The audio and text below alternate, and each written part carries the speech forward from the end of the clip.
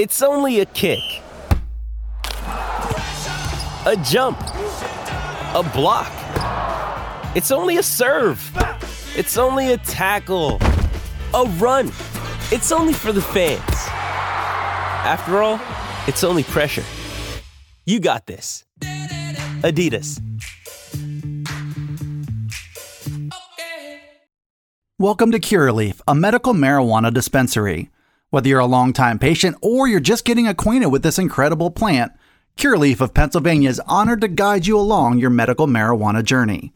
Have questions? Google Curaleaf PA or stop by one of our 18 locations across the Commonwealth. This is the Blue White Breakdown, the premier podcast for all things Penn State football. Talk about culture. It's something that should show up in every aspect of your program. It's the Blue White Breakdown, brought to you by Penn Live. Here are your hosts, Dustin Hawkinsmith and Johnny McGonigal. Welcome in. It's the Blue White Breakdown, brought to you by Penn State Health.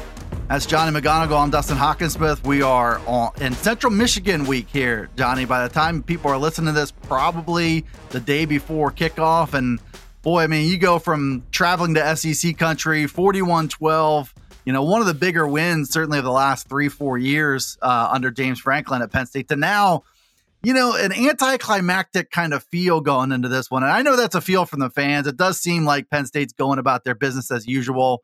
What are your early thoughts on this Central Michigan game? It's an interesting thing. Penn State, right around a 27-point favorite. You do have that sort of emotional high from last week. I don't really see that as having any impact on this, but, Central Michigan can move the ball, and they kind of struggle to stop opponents from moving the ball. So it's I think we're going to see some points in this one. A lot of them, I feel like, from Penn State. Yeah, Dustin, you talk about, going from Auburn to Central Michigan. I feel like a lot of Penn State fans are already at the Michigan game, right? October 15th, they're thinking ahead. They're thinking, all right, so Central Michigan on the schedule, then Northwestern, and Northwestern isn't very good. And then you got the bye week, the off week. And then that trip, October 15th to Michigan, could be a battle between, top 5, 7, 8, 10 teams, especially Michigan right now around the top 5, and Penn State could be right there with them in a few weeks. That looms large, right? That's going to be a big game, but they do have Central Michigan to take care of first and foremost. What does James Franklin say, right? Want to know every week? That's his mantra, right, Dustin? So they got to take care of the Chippewas, the Fighting Dan Lefevers. I don't know if you remember Dan Lefevre from back in the day, quarterback from Central Michigan. He was a blast. I've always jokingly over the years, I've always called Central Michigan the Fighting Dan Lefevers. So Penn State has them on Saturday, and look, this is a team that, like you mentioned, scored quite a bit against Oklahoma State. It was a 58-44 game in week 1 in Stillwater, but it was 51-14 like early in the third quarter. So this was one of those where I think Oklahoma State got a lot of guys in. And look, credit to Central Michigan for scoring and putting up some points. They've got a couple of guys on offense that are worth taking a look at. But yeah, I think this is going to end up being a pretty convincing Penn State win, and makes sense of their 27-point favorites. It does make sense. And I feel like that Oklahoma State game is one to circle, because you could very well see a similar game flow where early to mid third quarter, Penn State's got a 50 burger up and you start to see some of those backups. But I do feel like I'm not to accuse Oklahoma State of not having enough pride to finish that game, but I feel like we've seen when Penn State goes deep down their roster, those guys show up and they play, and they're still talented guys. Like I don't think there's that monumental of a drop off. I don't think Central Michigan's going to go on a 30-point tear in the third and fourth quarter against even at Penn State's reserves. No, I mean, you could argue that Penn State has better reserves at some positions than they do in terms of just pure talent, right? Like raw talent than they do, in the second, team. It's just a matter of experience and, veteran leadership, those kind of things that obviously are very valuable in college football. But yeah, no, there's so many guys that are itching to play on this Penn State team, a lot of young guys, and we're going to talk about them in a bit. Those true freshmen, especially, that are itching for playing time and snaps to not only develop, but to push the guys ahead of them, right, and put that on tape and hopefully do something with their opportunity. So yeah, I don't see much of a drop off. I don't know what was your score prediction, Dustin? Because I think 45-17, which at the time was, covering by a few points, because last I saw at that point it was like 25 and a half, 26. Now it's up to 27. So it's really by a whisker. and I do love that phrase, by a whisker. I've got Penn State 49-17. I had to talk myself down from predicting 50, 60 points from Penn State in this one. One of the reasons that I feel like they can soar past 50 is because Drew Aller isn't, speaking of not much drop off, I mean, I think he's going to drop dimes on any. So if these guys struggle to defend the pass, even if Sean Clifford is benched early in the third quarter, I think Drew Aller's still going to have some success, and they're still going to keep allowing those young guys. They've got a number of young wide receivers that they want to get legitimate work to. Like, I think they're still going to run their offense. And as long as they do, I think they're still going to keep scoring points. So I really feel like, this is a group that is number 124 against the pass this year, and certainly skewed because they play Oklahoma State, but they ranked number 112 last year, even as they won 9 games. So this is a kind of a fundamental weakness for them. And I do feel like, if anybody's been itching to see Parker Washington have a big day, who hasn't? If you're itching to see Trey Wallace come from like, oh, he's so close to making a play to actually making a play, there's a good chance of that. Keandre Lambert-Smith maybe breaking an 80-yard slant or something like that. I think you're going to see a fair amount of success. I think you're going to see some big plays from this Penn State offense. And I don't think it's going to change that much when the reserves get in there, because Drew Aller, looks like the real deal. Yeah, I agree. They want to see what they have more. So, they already saw quite a bit, when he came in against Purdue and those few throws that he had, and, the 6 for 8, 2 touchdowns, 88 yards against Ohio. He came in for a series and led a field goal drive. But even at that point down at Auburn, right, it's like hand it off. Let's just kill this clock. There was no reason for Aller to push the ball downfield, or for Penn State to put him in that position, because look, the worst thing you want to happen is your true freshman quarterback in SEC country to get pick 6 or something bad to happen, and then Auburn feels like it has a chance to make this thing closer than it is. And Central Michigan doesn't pose that threat, especially in their pass defense. And so, yeah, I think I wouldn't be surprised if Aller has another 32-yard dime to Amari Evans for a touchdown, or he finds a guy like Caden Saunders who will be getting more reps. And so, opportunity for Drew Aller, opportunity for even guys on this defense in the third, fourth rung.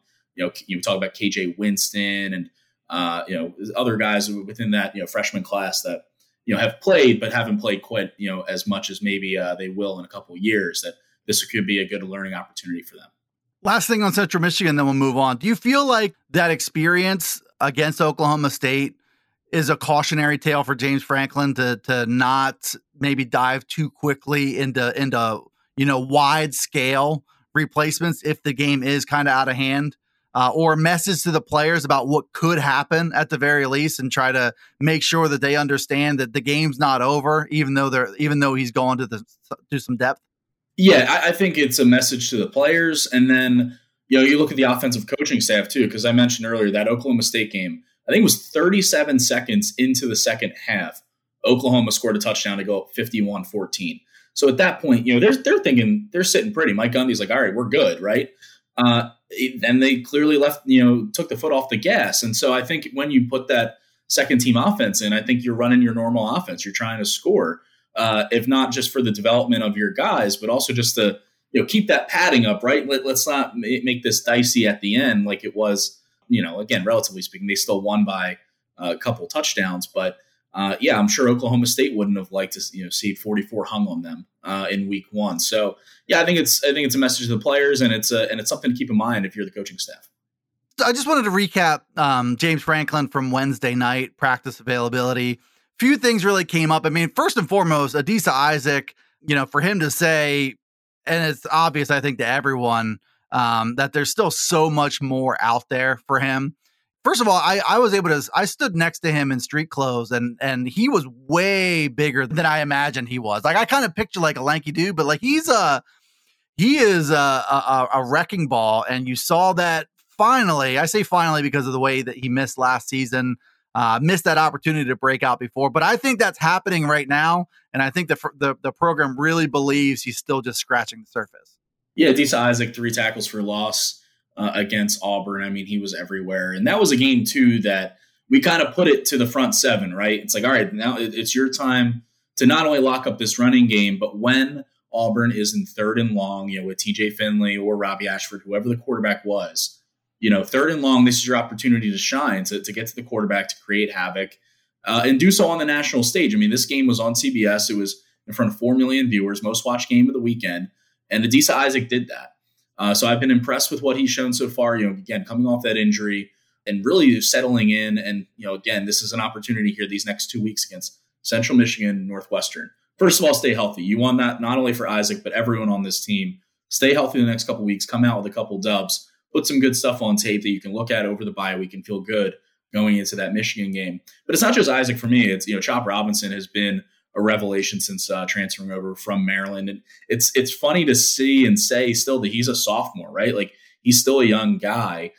He looks like a veteran out there. The way that he's been able to work his moves off the edge and get to the quarterback, I've been really impressed with him. And so, yeah, I think that Auburn game overall for the front seven was a really big deal. Abdul Carter was all over the place. Curtis Jacobs, despite leaving briefly for an injury, was all over the place. Even Jonathan Sutherland, I think, played pretty well. This was it was a confidence booster game for the front seven and for Adisa Isaac specifically. One of the great variables of this Penn State defense was certainly the front seven, but I think really, okay, we know Chop Robinson was a highly regarded recruit. We know Adisa Isaac before he was hurt, had a lot of buzz within the program. The defense really kind of came down to in the pass rush. Are those guys is the production able to meet where their talent is? You knew they were talented, but I think that's what we're starting to see there. This is the Blue-White Breakdown. Welcome to Curaleaf, a medical marijuana dispensary. Everyone's journey is different, and we are honored to guide you to the best relationship with this incredible plant. Have questions? Google Curaleaf PA or stop by one of our 18 locations across the Commonwealth. Hey, it's Kaylee Cuoco for Priceline. Ready to go to your happy place for a happy price? Well, why didn't you say so? Just download the Priceline app right now and save up to 60% on hotels. So whether it's Cousin Kevin's Kazoo Concert in Kansas City, go Kevin, or Becky's Bachelorette Bash in Bermuda, you never have to miss a trip ever again. So download the Priceline app today. Your savings are waiting. Go to your happy place for a happy price. Go to your happy price, Priceline. This episode is brought to you by Hyperice, the leader in advanced warm-up and recovery technology. They have tons of innovative products, like Venom-heated wearables to help soothe sore back muscles, Normatec compression boots to speed up recovery and increase circulation, and Hypervolt massage guns to improve mobility. Loved by athletes like Naomi Osaka and Erling Haaland. Try them yourself. Get 10% off your order with the code MOVE at hyperice.com. Couple other little notes. I think James Franklin didn't want to get into in what ways he's seen growth from Drew Aller. That's fine. I mean, he's going to play that one close to the vest. He also was kind of sharing his perspective on, coaches watching Sean Clifford just get absolutely pummeled by Owen Papo and early in that Auburn game. Said the hit was worse than he thought initially because he was kind of tracking the ball. But, he said what I think a lot of people agreed with is that, Sean Clifford bounced right back up. I really thought when that hit happened in real time, I don't know about you, I was like, this guy's leaving the game. It's Drew Aller time. That's what I thought too. I mean, he got laid out. And, we talked to Sean Clifford after the game. My second question to him right off the bat, as soon as he came out of the tunnel was, man, like that hit, like, are you okay? First of all, and two, like, what was going through your head? Have you seen a replay of that? He said, yeah, like I've seen the replay. It looks worse than it was, but he did get me pretty good. He's like, it definitely rocked me. And then I felt bad for Sean a little bit. I was with him for his entire time he was out there during his post-game media scrum. And this happens where reporters, they bring out multiple players at a time and there's different scrums going on. So reporters will come out and be like, oh, I'm sorry if you've been asked this already. And, but then ask the question. He was asked about that hit 2 more times after that. So he had to relive it in his head like 3 times in a 10-minute span. I'm sure that, wasn't necessarily fun. It didn't look like a fun hit to take.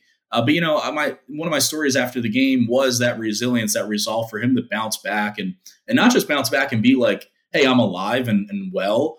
To lead a touchdown drive on that next drive for Penn State, I thought it was a real momentum shifter, a real statement, a tone setter, whatever generality you want, word you want to use for. I really think it was a big moment in the game. For him to hit, Mitchell Tinsley downfield for that 34-yard gain, rush for, a 7-yard quarterback draw and celebrate. I think it was a big moment for him.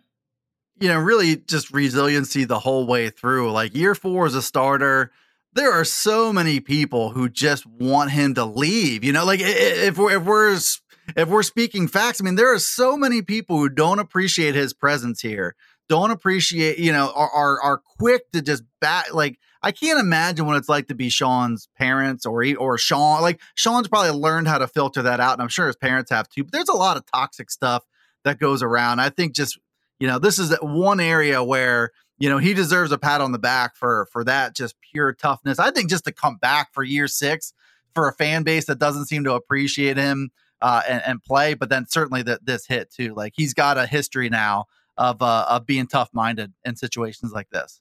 Yeah, it's like there's this kind of weird mix, right? Because after, he leads the 2-minute drill touchdown at Purdue, you see fans on Twitter and Instagram, wherever, right? Penn State fans are, appreciating him and being like, hey, he's our guy.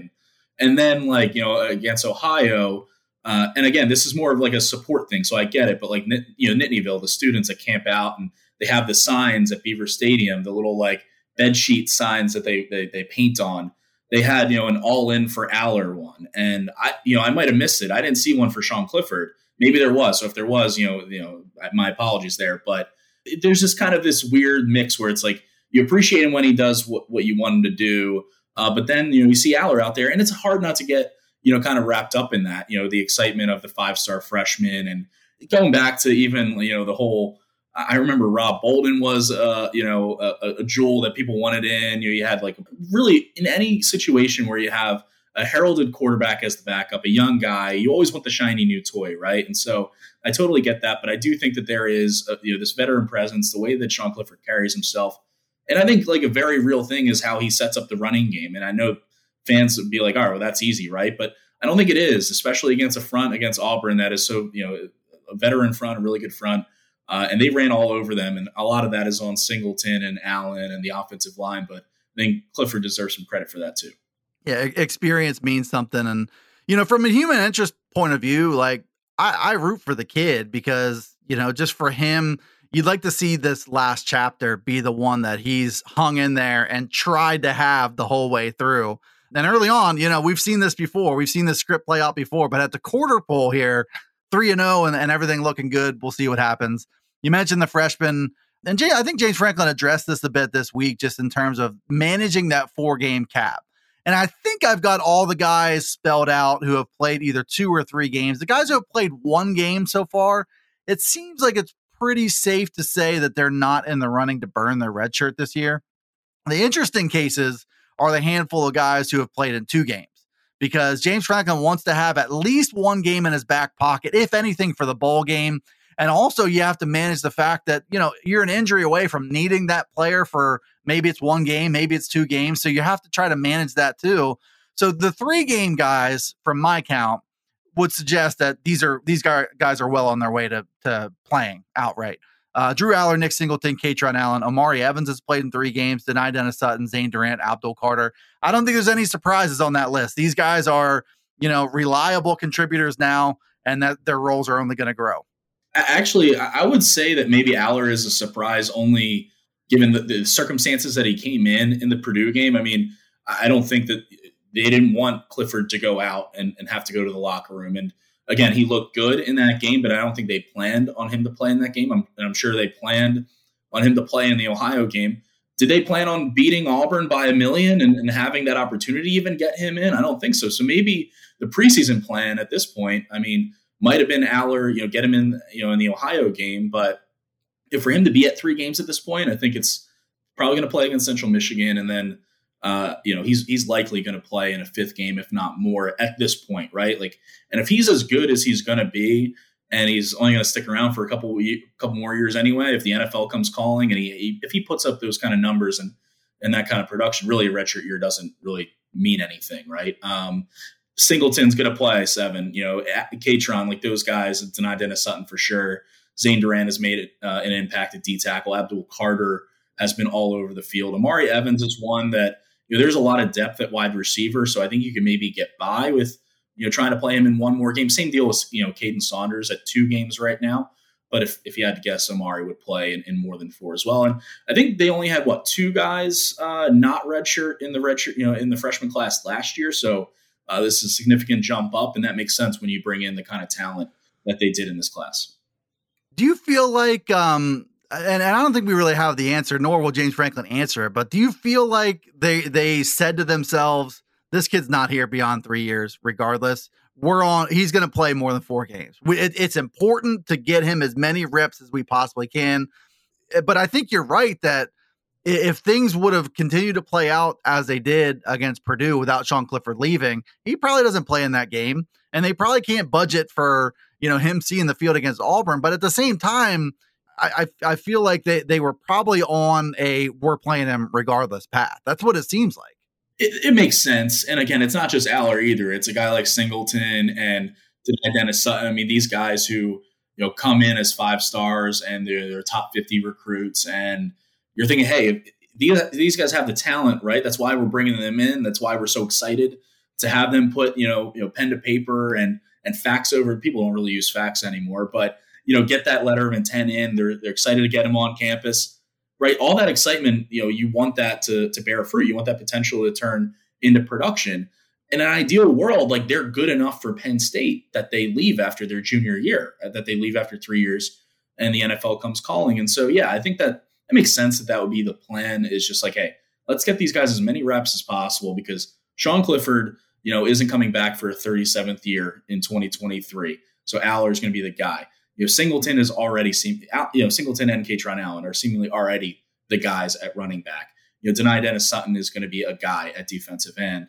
He's progressing this year. And then again, the other guys on the list too. So I think that makes sense. And look, I think they're going to be in a better spot for it. Even this upcoming Michigan game, they're going to have a lot of, reps under their belt, and Ohio State and these big games coming up. It really helps that these freshmen have already gotten a lot of run. I think it helps in a big picture point of view too. When you talk about recruiting, if you can say, we had 10 guys make an impact, whatever the number is, but we're not afraid to, if you show it, we're going to use it. And I think that probably helps them. And it's just an interesting spot because they are pretty young this year in a lot of those 2 deep situations. You mentioned the 2 game guys, and this is where we're in middle ground because they're kind of trying to make a determination. I got the impression that in a perfect world, James Franklin would not get the 3 games with guys that he plans to redshirt. Like that's the way that I interpreted it.